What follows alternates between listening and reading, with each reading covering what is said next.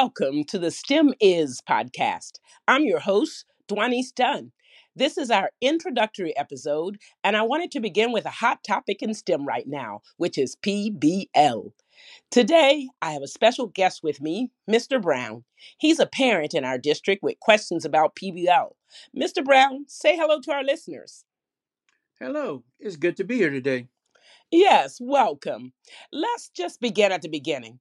PBL is an acronym for Project Based Learning. To define it, I would go on to say that it's a teaching approach that's student led.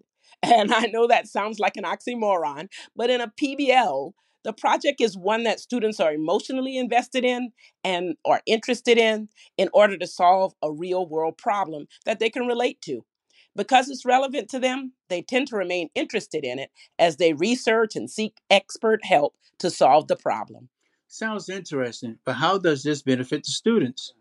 Great question. Students are learning their grade level standards as they need them. So when they apply these skills to real world problems, these skills tend to stick with them longer, enabling the students to apply these skills later in new ways.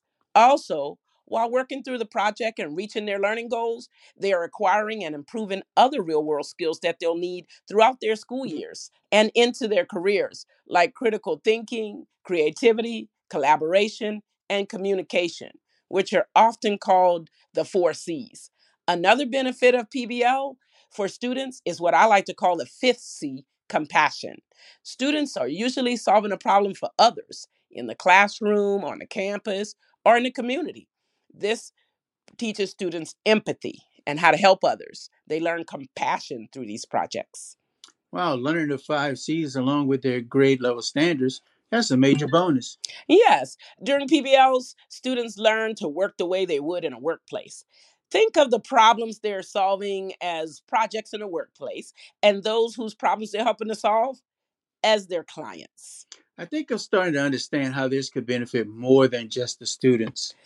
Yes, but quality PBL does have some important components, though, Mr. Brown, like a challenging problem or question, engaging content so students will seek answers, and an authentic or real world context. Additionally, students should be allowed to make some of their own decisions regarding where the project will go, then be afforded time to reflect on the project's effectiveness, receive some feedback, and make revisions. It's important that students have an audience, too, to present their final products publicly. A PBL classroom sounds like a good place to be. But what should I see the teacher doing? Another great question. For a PBL, teachers will be creating and designing a framework for projects that reflect real world problems, which are relevant to the students, leaving room for those students to have voice and choice. The teacher will be planning projects that are aligned with multiple grade level standards across a variety of subjects and even collaborate with their other teachers. The teacher also sets clear goals at the beginning of the project and for each work session, redirecting students, encouraging students, and celebrating with them when necessary. They'll make sure that students have needed resources and experts to reach out to. They'll assure that students learn and practice the 5 C's and project management skills during the PBL.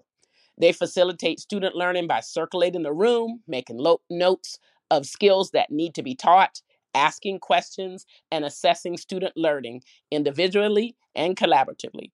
They'll find an audience for the students to present to also. So, is PBL just for gifted students? Well, giving PBL opportunities only to gifted students would be a mistake. PBL is not for a particular group of students. All students can do PBL, regardless of test scores, language proficiency, age, level of maturity, or their special needs. You see, Mr. Brown, since PBL is not a contrived project, most students will be engaged in solving the problem because they'll be able to witness the results firsthand.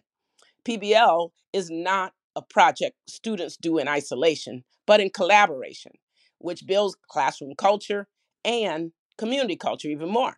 PBL is not a teacher giving all the answers, but students seeking the answers for themselves and the teacher learning alongside them. PBL is not going to look the same from class to class either, because students are leading where they want their projects to go, especially as they ask more questions while they're going along. PBL is not a short answer. It's in depth discovery by students. Wow, that is deep. I see what you did there.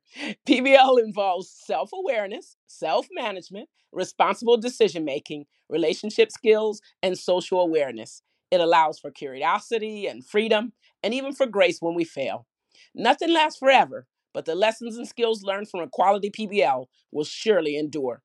I hope I answered your questions, Mr. Brown, and help you understand what PBL is and why we want PBL for all. Yes, you sure did. Thank you for joining me today, Mr. Brown, and thank you to all of our listeners. Bye bye. Bye bye.